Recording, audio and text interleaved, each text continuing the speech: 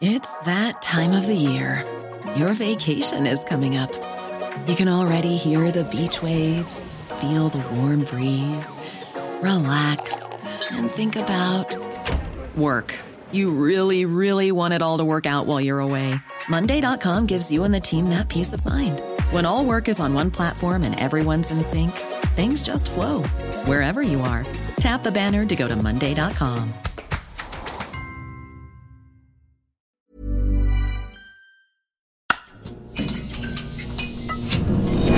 The Economist.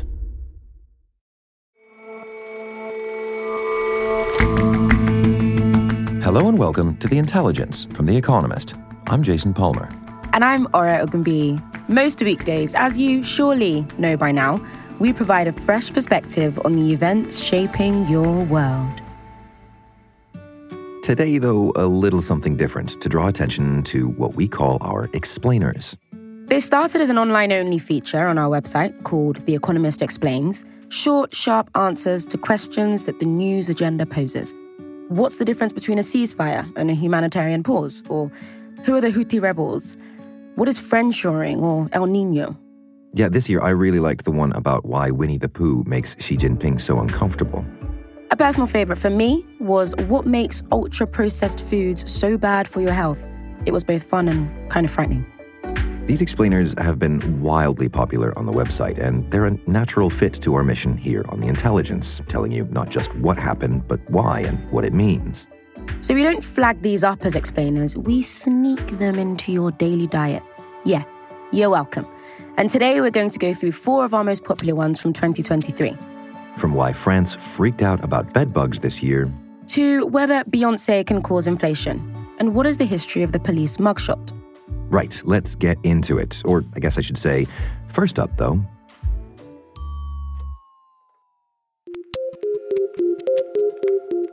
We've been telling you for years about the fentanyl crisis in America, an opioid drug that continues to ravage the country. This year, that story seemed to take an even more ominous turn as we learned about trank dope, a mix that includes fentanyl.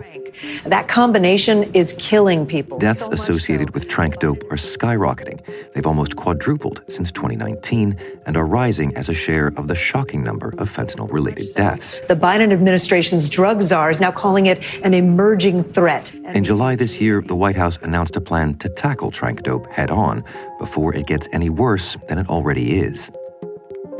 Trank dope combines fentanyl, a synthetic opioid drug that is ravaging America, with a strong non-opioid tranquilizer called psilocin, or trank, which vets usually use to sedate horses, deer, and other large animals. Emily Steinmark writes for our US digital team. And it was first detected in the early 2000s in Puerto Rico, but in years since it's circulated in sort of limited areas in the American Northeast, kind of taking the same route as fentanyl when it first got into the country. Now, though, trank dope, the combination of the two, is detected in almost every single state in America. And according to the Drug Enforcement Administration, it's probably mixed by local dealers and then reaches the streets that way. Well, why make the mix in the first place? It's cost, basically. Psilocin can be bought for as little as $6 per kilo on Chinese websites. And fentanyl is much more expensive and supplied by Mexican drug cartels. Drug suppliers can maximize on profits by basically cutting fentanyl, the expensive stuff, with the less expensive psilocin and just bulk it up that way. And so many users, when they're buying it on the street, don't actually know whether they're buying pure fentanyl or whether they're buying trank dope. So the DEA in March said that now a quarter of American fentanyl is laced with trank, and so is basically trank dope. In 2021, that proportion was more than 90% on the streets of Philadelphia. And is it a greater concern than fentanyl itself, which is already a grave concern for America?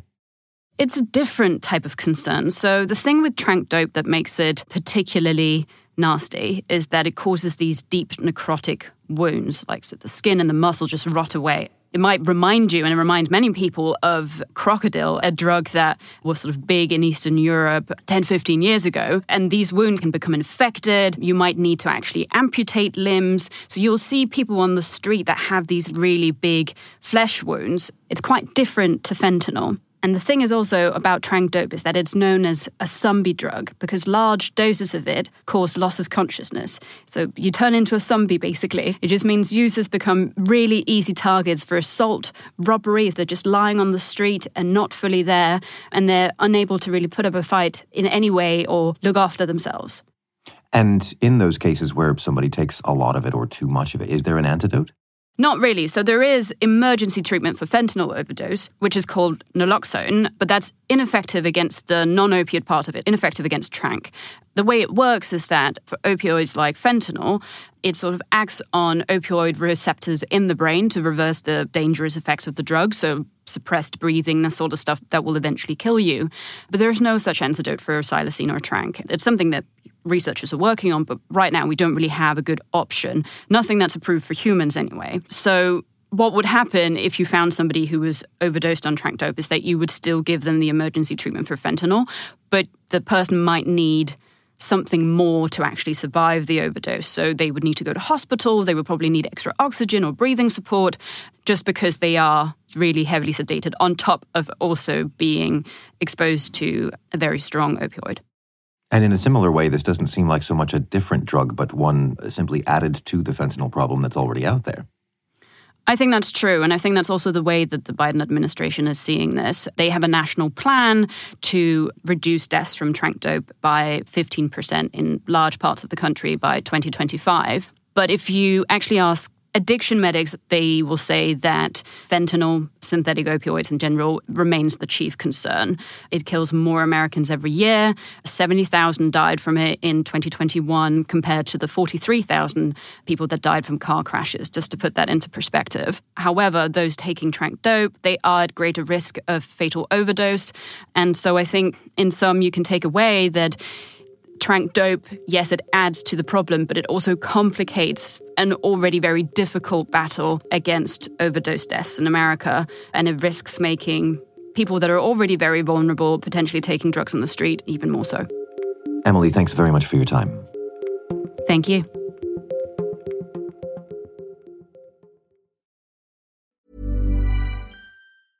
It's that time of the year. Your vacation is coming up. You can already hear the beach waves, feel the warm breeze, relax, and think about work. You really, really want it all to work out while you're away. Monday.com gives you and the team that peace of mind.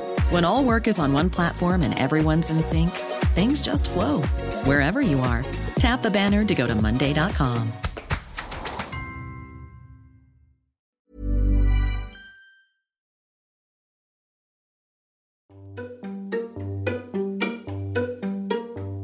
Sometimes the news that raises explainer-friendly questions is also the news that can fully gross you out.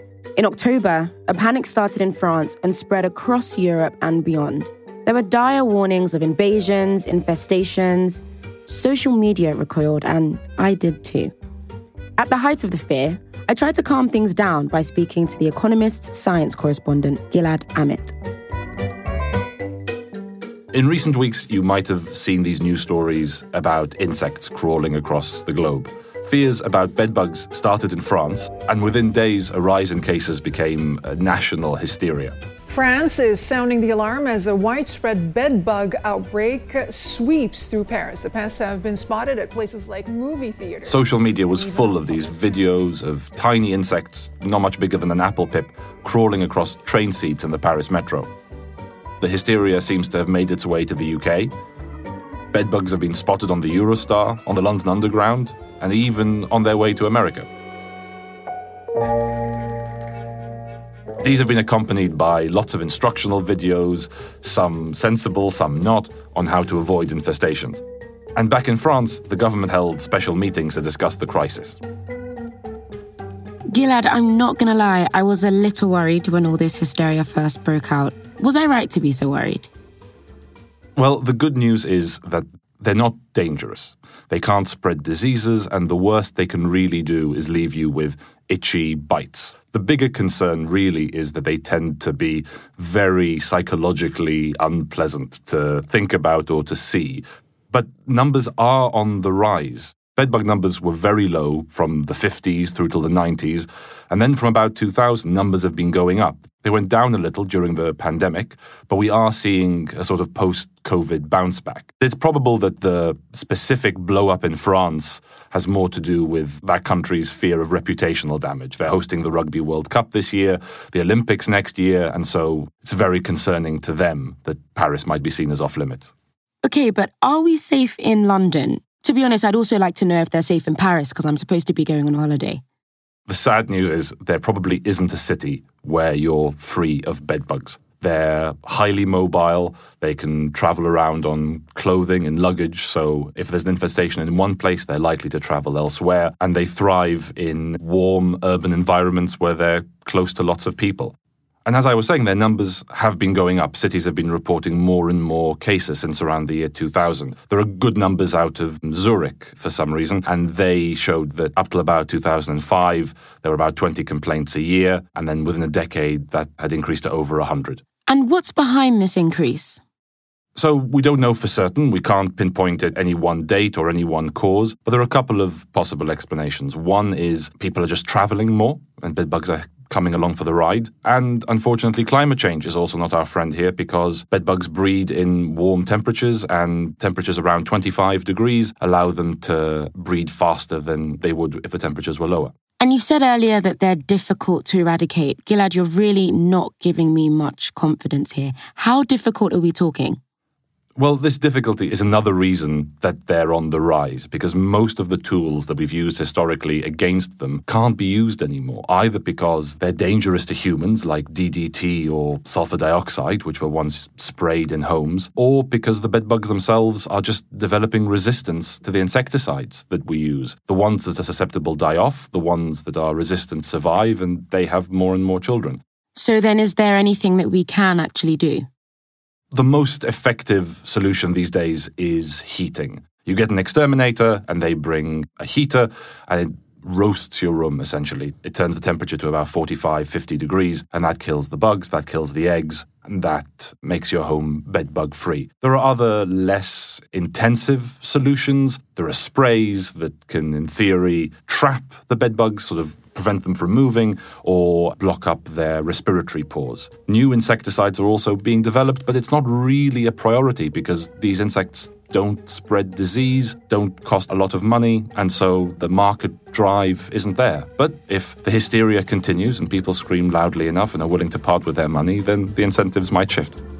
Crikey. Well, Gilad, thank you. I am now officially scared to go to bed tonight. I'm sorry about that, Dora. Okay, public service message. That itch that you're feeling isn't a bedbug. It's your imagination. Let's move on to an issue squarely in the human realm. We try to navigate the choppy waters of economics on the show and to chase down the causes, however unlikely, of your kitchen table concerns. Inflation has been a big problem for countries around the world this year, and it remains high in many places. A few different things have been blamed for this. The after effects of the pandemic, for one. Of course, Vladimir Putin and his war in Ukraine. But recently it seems as though a new enemy's emerged in the surprising form of pop music concerts. Joshua Spencer is a news editor based in our Singapore bureau. How's everyone back there? You feeling all right? You feeling good? Okay. One theme of 2023 was the return of huge global tours by pop stars like Harry Styles and Taylor Swift. They were able to return to the stage fully after the pandemic. One particularly good example of this was the singer Beyoncé's Renaissance tour, which she took all over the world, including to Stockholm in Sweden.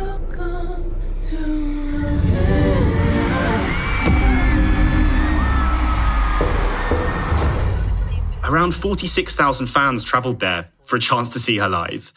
And that in turn led to a big rise in hotel prices for the short period around her concert. And then when Sweden's Consumer Price Index figures, which are a measure of inflation, were released later that month, they were curiously higher than expected. That actually led a local economist in Sweden to claim that Beyoncé was somehow responsible for this, as though he could blame her for the rising prices. And what do you make of that assertion that Beyoncé is single-handedly responsible for a rise in Swedish inflation? So in Beyoncé's case, probably not. And actually in most cases, probably not. Inflation is usually calculated by comparing a basket of goods and price rises of those goods rather than measuring sudden rises in one area, like hotels. Let's take Britain, for example. 750 different goods and services are included in its basket of goods. Concerts, theatres and cinema together make up about 0.8% of that basket. So for countrywide inflation to jump in somewhere like Sweden because of one single event is really unlikely unless it's on an enormous scale, something like the Olympic Games or a big event of that sort. Just to give you a sense of scale, fans of Taylor Swift were projected to spend around $600 million on tickets for her America tour. And over an equivalent period to that tour last year, consumers in America spent almost $7 trillion. So, Jason, there's no question that tours are a big business today and potentially bigger than ever. Taylor Swift's tour in particular is thought to be the most lucrative in history, but they're not that big.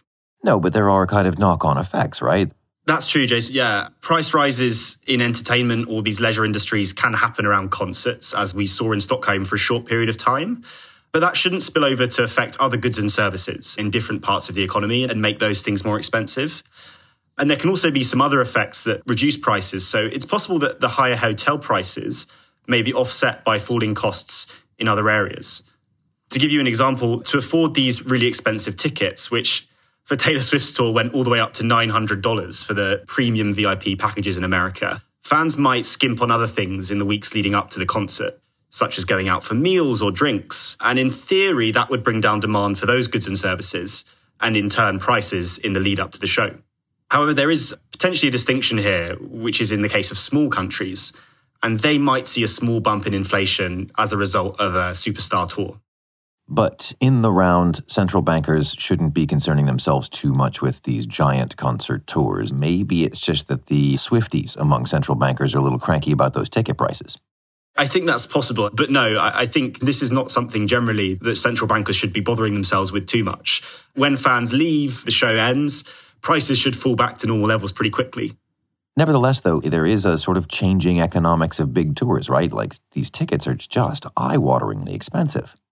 That is true. It is a big moment for tours. The economics of tours are changing quite rapidly. But the price of seeing superstars like Taylor Swift has always actually been quite high in places like America. So there's an example from the 1850s of a soprano singer called Jenny Lind who toured America, and she sold tickets for around $6 each. And if you adjust that for inflation, that's around $230 today. The average Taylor Swift ticket is $254. So the difference in pricing isn't that stark if you adjust for inflation. But the economics of touring is changing in other ways. One important distinction to make is that artists like Taylor Swift are playing to far bigger crowds. She's been taking the stage in football stadiums, tens of thousands of people. Jenny Lind might have been paying to a few hundred. And in fact, this new era of huge tours, there's also now become a competition to stage bigger and better live shows as artists are increasingly relying on touring to make money in the age of streaming. So I think on her tour every night, Taylor Swift changes into roughly 16 different outfits over a 3-hour show.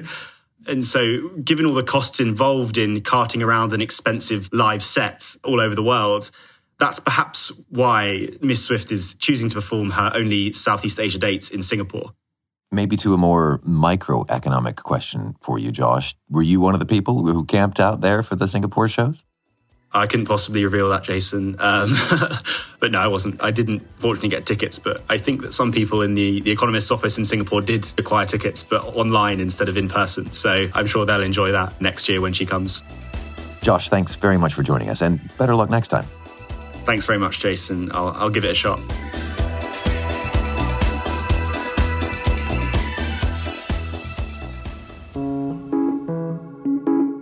Moving swiftly on, get it, but keeping our focus on famous people. Despite there being 4 indictments, 2 state, 2 federal, and a total of 91 felony counts against him, one thing that hadn't happened to Donald Trump was getting a mugshot. But then in August, when he surrendered to authorities in Fulton County, Georgia, he was charged with election meddling and snapped. We just received the former president's mugshot. It's the first time that a booking photo has been released of a former president. The mugshot released by Fulton County Sheriff's Office. Now, we should say that Mr. Trump denies all the charges and, looking at this picture, he looks pretty peeved about them. All angled eyebrows and hard man stare. And with that snap, he joined what is actually a sometimes proud tradition. The origins of the mugshot date back to as early as the 1840s. Annie Crable is a news editor for The Economist. There were photographs taken of criminals, and this was documented in Belgium, for instance. But the modern mugshot, so a composite of a front-facing photo and a photo in profile, that was standardized in France in the 1880s. The mugshot was one piece of a bigger system of identification that was created by Alphonse Bertillon. He was a police officer and biometrics enthusiast. He created a system to catch serial offenders. Upon being arrested, a suspect was photographed and painstakingly measured with lots of instruments. This was very complicated.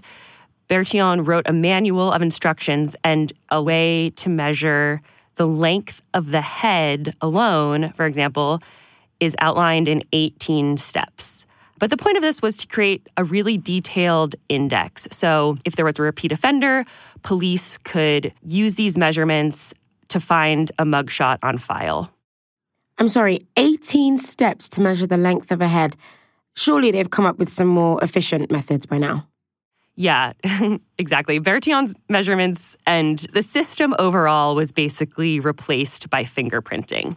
But the mugshot element of it survived, and they can still communicate lots to police. These are often taken at the discretion of law enforcement. So, for example, if the suspect is a flight risk. But from a popular perspective, rather than a law enforcement one, some mugshots are iconic examples of photography. They really get to the subject's core.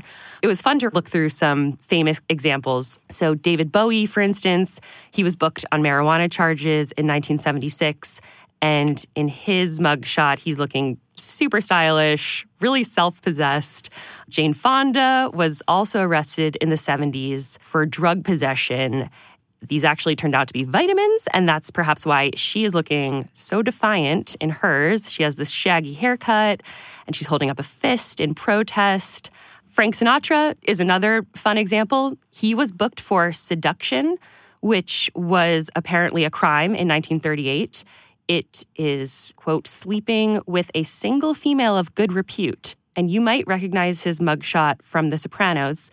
A poster version was hanging in Tony Soprano's office in the Bada Bing, their headquarters. Okay, so these mugshots, they tell us about the person, the subject's core, as you said, but could they also perhaps tell us something about the time? Yeah, John Lewis is a good example. So he was a civil rights activist and later a congressman from Georgia. And he would routinely tweet his mugshot to mark the anniversary of his release after he was arrested in 1961 for using a toilet reserved for white people, so something that should not have been criminalized. Another civil rights era example, Rosa Parks.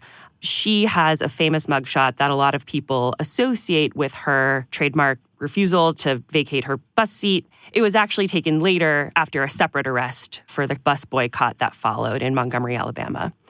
Vladimir Lenin and Joseph Stalin both had mugshots for revolutionary activities in Russia under the Tsar. And then there are some others that are less noble, perhaps, but maybe their larger historical lesson that they're communicating is the excesses of fame and celebrity. We have these bleak mugshots of Hugh Grant, Tiger Woods. You can Google those. And then now there's Donald Trump. So Annie, what's the legacy of his mugshot likely to be?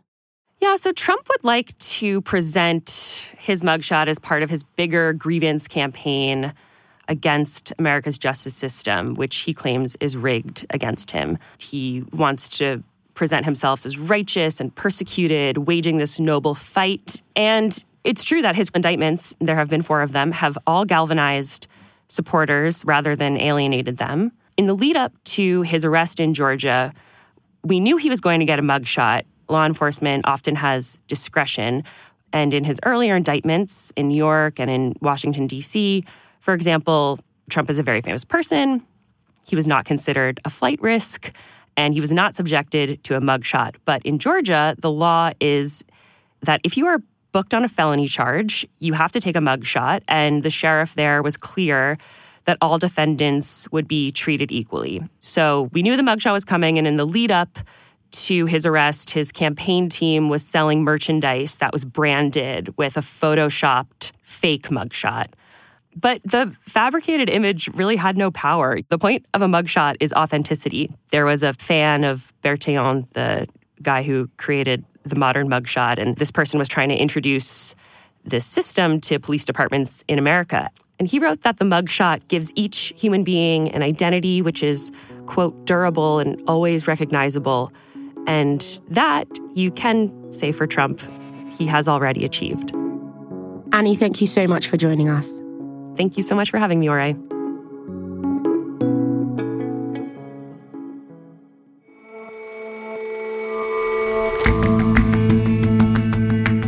That's all for this episode of The Intelligence. Let us know how you've been enjoying the show. Drop us a line at podcasts@economist.com. And we'll see you back here tomorrow.